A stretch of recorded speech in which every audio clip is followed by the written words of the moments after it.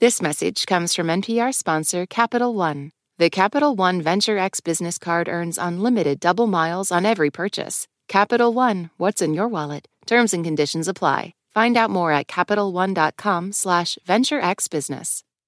Hey, shortwavers, Emily Kwong here. So, in DC, it is unmistakably fall. There are Halloween decorations popping up everywhere. I'm so excited.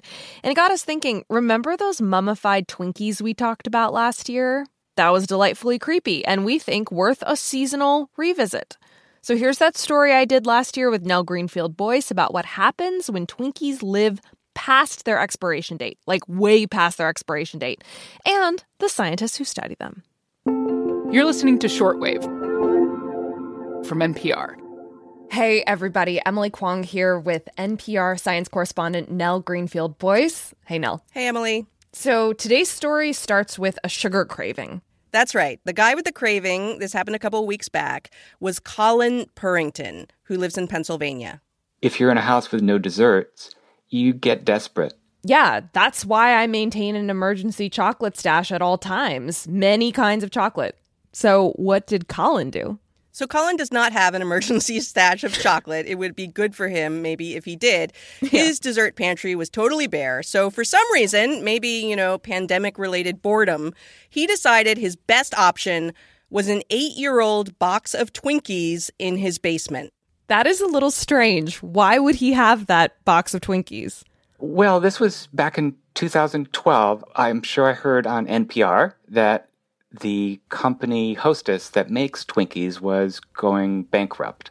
Okay, so we're responsible for this. Right. He was saying he just wanted to preserve a little history. He heard Hostess might go out of business. And, they are back. Twinkies are back. But we've all heard this idea that Twinkies basically never expire. They basically, live forever. They never go bad. Yeah, no, I remember hearing this as a kid. It's like the apocalypse pastry of choice. Yeah, well, if you've got them in your emergency bunker, you will be disappointed because that is completely not true. The official shelf life is 45 days. But Colin, like a lot of people, he thought they last forever. So he went down there, got one, unwrapped it. It looked pretty normal. So he took a bite. It tasted like old sock. Not that I've ever eaten old sock. I love that he feels like he has to clarify that he has not eaten old sock, just for the record. So he examined the other Twinkies, and 2 of them looked really weird. One of them had this dark-colored blemish the size of a quarter. And the other Twinkie, the main Twinkie we're talking about today, was completely transformed. It was gray and shrunken and all wrinkly. It looked like a shriveled morel mushroom, the dried ones you can buy. This is a really accurate explanation because if you look at the link in our episode notes, dear listener, you can see a photo of this Twinkie. It kind of looks mummified. Yeah, it's all shriveled and gray. It's got folds in its surface. It looks maybe a little bit like a brain. Yes. A long one, like an oblong Twinkie. It's still got that sort of long shape. So is this like a mummified dessert for Halloween? Well, actually, if you look at those magazines, Halloween-themed magazines, you see, recipes for desserts where you take a Twinkie and you put icing on it to make it look like a mummy. But no, this is like a real mummy Twinkie. This is like a frightening mummy Twinkie.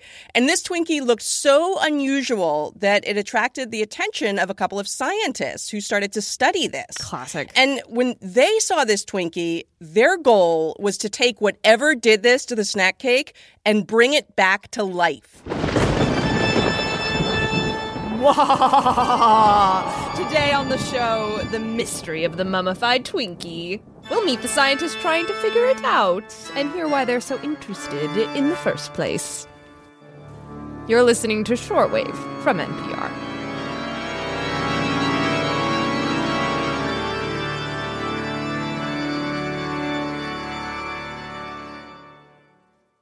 This message is brought to you by Apple Pay. Fussing with plastic cards should be a thing of the past. Instead, pay the Apple way. Apple Pay is easy, secure, and built into iPhone. All you have to do is set it up. Just add a card in the Wallet app and you're good to go. This message comes from NPR sponsor REI Co-op. REI has gear, clothing, classes, and advice for camping and glamping, biking and hiking, axing and snacksing. Visit your local REI co-op or rei.com for the 1,000,001 ways to opt outside. Okay, Nell. So naturally, Colin Purrington in Pennsylvania wanted the world to know about his accidental fungal experiment involving Twinkies. So what happened next? So he posted photos on Twitter, and they were seen by two scientists, Brian Lovett and Matt Casson. At West Virginia University, they study fungi. Casson says fungi are everywhere, and they have this amazing ability to break down all kinds of substances. You know, you find fungi growing on jet fuel. Wow, so he means that fungi can grow on pretty much anything and everything. Yeah, and in the past, their lab has tested how well they grow in peeps. You know, that classic marshmallow treat? Sure. Casson says fungi found the peeps challenging because, they don't have a lot of water in them. In a way, they're kind of like an extreme environment, right? The food industry has crafted the ability to make foods that have a long shelf life. I could test that out right now. I got some old peeps in my house my kid kept from Easter years ago. But anyway, back to the Twinkies. So these researchers were intrigued by Colin's post on Twitter, and Colin was only too happy to mail his Twinkies right to their lab. They suspected that whatever had mummified the Twinkie was some kind of fungus, but they wanted to confirm that and then find out exactly what kind of fungus. Okay, so Twinkie Mummy gets shipped to the lab. Obviously, they had to open it up, I'm guessing. And as I look at the photo, the plastic wrapping around the shriveled Twinkie looks like it's been vacuum sealed, like it's sucked inward. Right. So the scientists thought maybe the fungus got in before the package was sealed. And then as it grew, the fungus was using up more air or oxygen than it was putting out. I mean, here's how Lovett described it. You end up with a vacuum. And very well, that vacuum may have halted the fungus's ability to continue to grow. We just have the snapshot of what we were sent. But who knows if this process occurred 5 years ago and he just only noticed it now. Yeah, 5 years. That's 40 times the shelf life of a Twinkie. An eternity for a Twinkie. Anyway, they had expected this horrific smell to hit them when they opened the packaging. I thought the smell would possibly kill one of us. But because of the mummification, there really was no smell at all, which was really a pleasant surprise. So, the Twinkie Mummy is unwrapped, smells like nothing. What happened next? Well, they took a quick look with a magnifying scope and just saw some signs of fungal spore formation on the Twinkie. So that suggested a fungus of some kind. And the next step was to take a sample. So Casson used a bone biopsy tool to sort of drill through the tough outer layer of this gray mummified Twinkie. We certainly hit the marrow of the Twinkie and quickly realized that there was still some cream filling on the inside. What? So the inside was still cream-filled? Yeah, and that was a surprise. They thought it would be sort of hard all the way through. Yeah. Lovett says, whatever did this to the Twinkie? It seems that the fungus was more interested in the cake on the outside than the filling on the inside. See, this is a smart fungus, because cake is clearly the superior part of the Twinkie. Same with Oreos, same with cupcakes. You know what I'm talking about, right, Nell? I don't know. To me, it's like the combination of two things that's key, so I can't really separate them in my mind. That's fair. I accept that.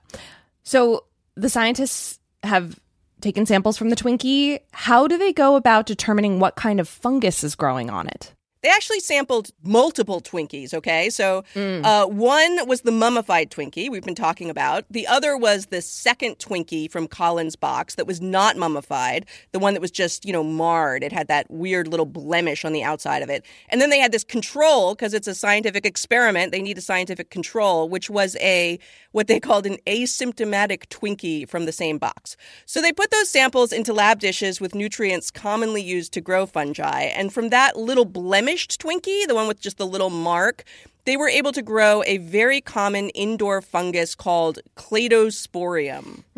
Common indoor fungus. Right. It's one of the most common airborne molds worldwide. Okay. So what about from the mummified Twinkie? Okay, so that's where it gets even more interesting. Lovett says they have not been able to grow any fungus from that particular sample.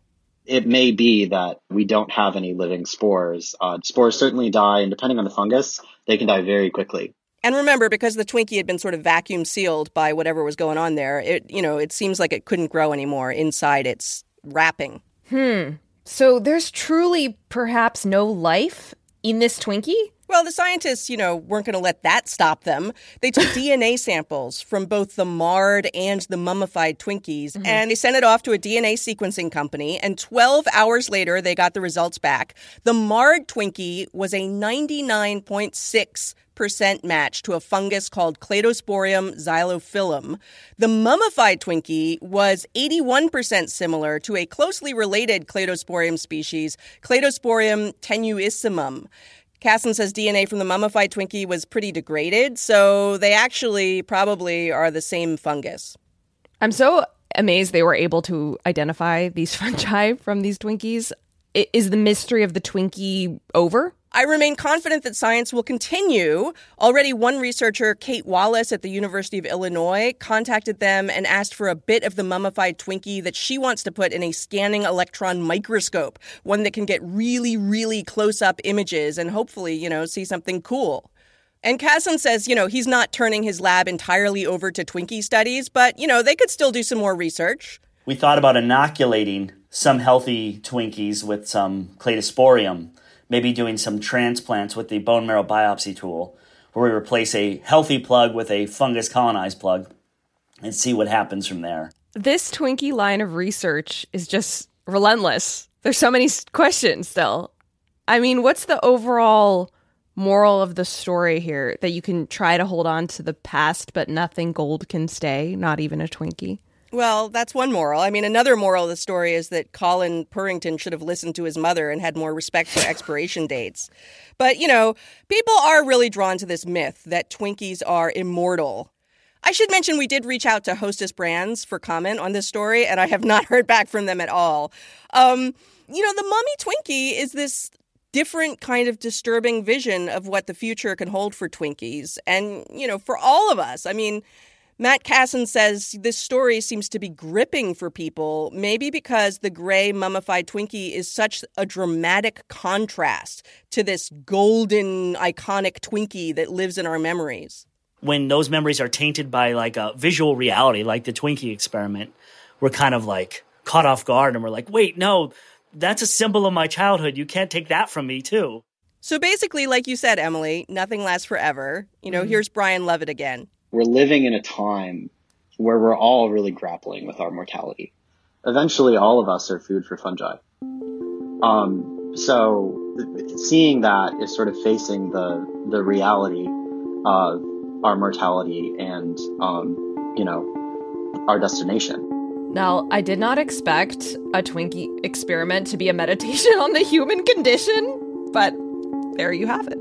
Thank you so much, Nell Greenfield Boyce. My pleasure. This episode was produced by Brent Bachman and Thomas Liu. It was edited by Giselle Grayson and fact-checked by Ariella Zabidi.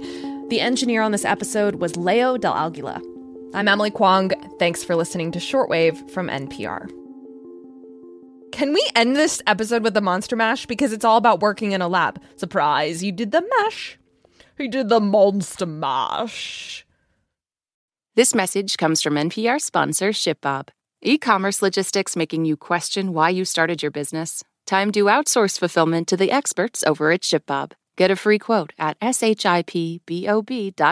ShipBob. We concede not a single state. We concede not a single vote. The new podcast, Landslide. The forgotten story of how a presidential race led to today's parties and division. Winning the presidency is the most important thing. But how much do you do to win it? Landslide, part of the NPR network. Subscribe now.